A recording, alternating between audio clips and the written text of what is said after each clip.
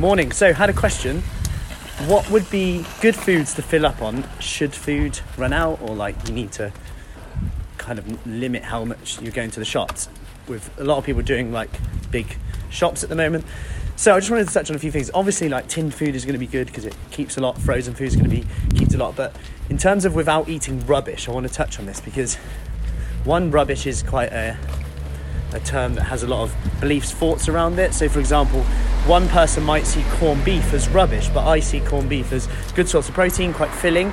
And if I eat a corned beef stew, what do I also have with it?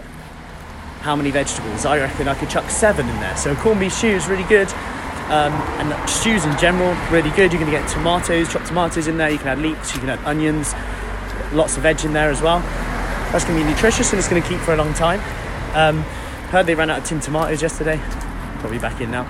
But also things like frozen fruit are really good. Frozen spinach, like frozen for like smoothies, so really easy. You won't even taste the spinach, honest. So frozen fruit, really good. Chuck some protein powder in there. Like, for example, with my kids, we often make smoothies anyway with protein powder, spinach, banana, berries, cinnamon, lots of goodness in there. And although people can go, oh, but that's not real food, I'm like, well, actually, when you look at the ingredients, what other like quick on-the-go breakfast can you have that gives you that much quality protein to keep you full up, that much nutrition? Who gets spinach in at their breakfast, right?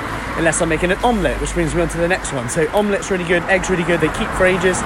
If you keep them in the fridge, I find that weird, but some people do. But they last for like 2 weeks at least, so they're really good. You can do scrambled eggs, everything with that. Obviously tuna, tinned fish, really good because you're going to get the protein in.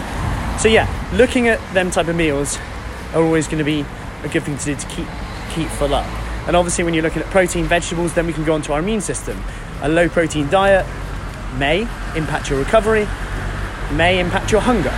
So if you think about if you're more hungry, there's a physiological need then for food. If you have a lot of snacky food around, crisps, chocolate, you might then be more likely to pick that because you're low on protein.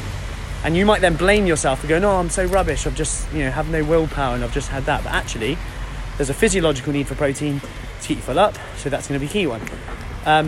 Natural yogurt, you can actually just keep making your own with that as well. So natural yogurt, you can just keep the culture going. You can actually just keep making more, which is quite cool. Also high in probiotics, which have some research on that they can help your immune system. So always worth looking at that too. Hi, Ella. So I hope that helps. And don't forget the real common things like just looking after yourself and in general with exercise, with nutrition as well. So sleep, naps. So I hope that's some ideas. If you've got any more ideas, please post below because everyone's kind of keen to know them. Any good recipes? So for me, my go-to right now, I love mackerel in olive oil in a tin anyway. I have that all the time to the extent my kids have them. Olives, I love them in a jar as well. I can eat them all day. Corned beef stew, like I said. Omelettes, tons of veggies in there, and stews are great because they last ages, and by default I normally chuck 7 vegetables in, so I'm getting lots of nutrients. Hope that helps. Yeah, and like I said, if you've got any other ideas, post them below and speak soon.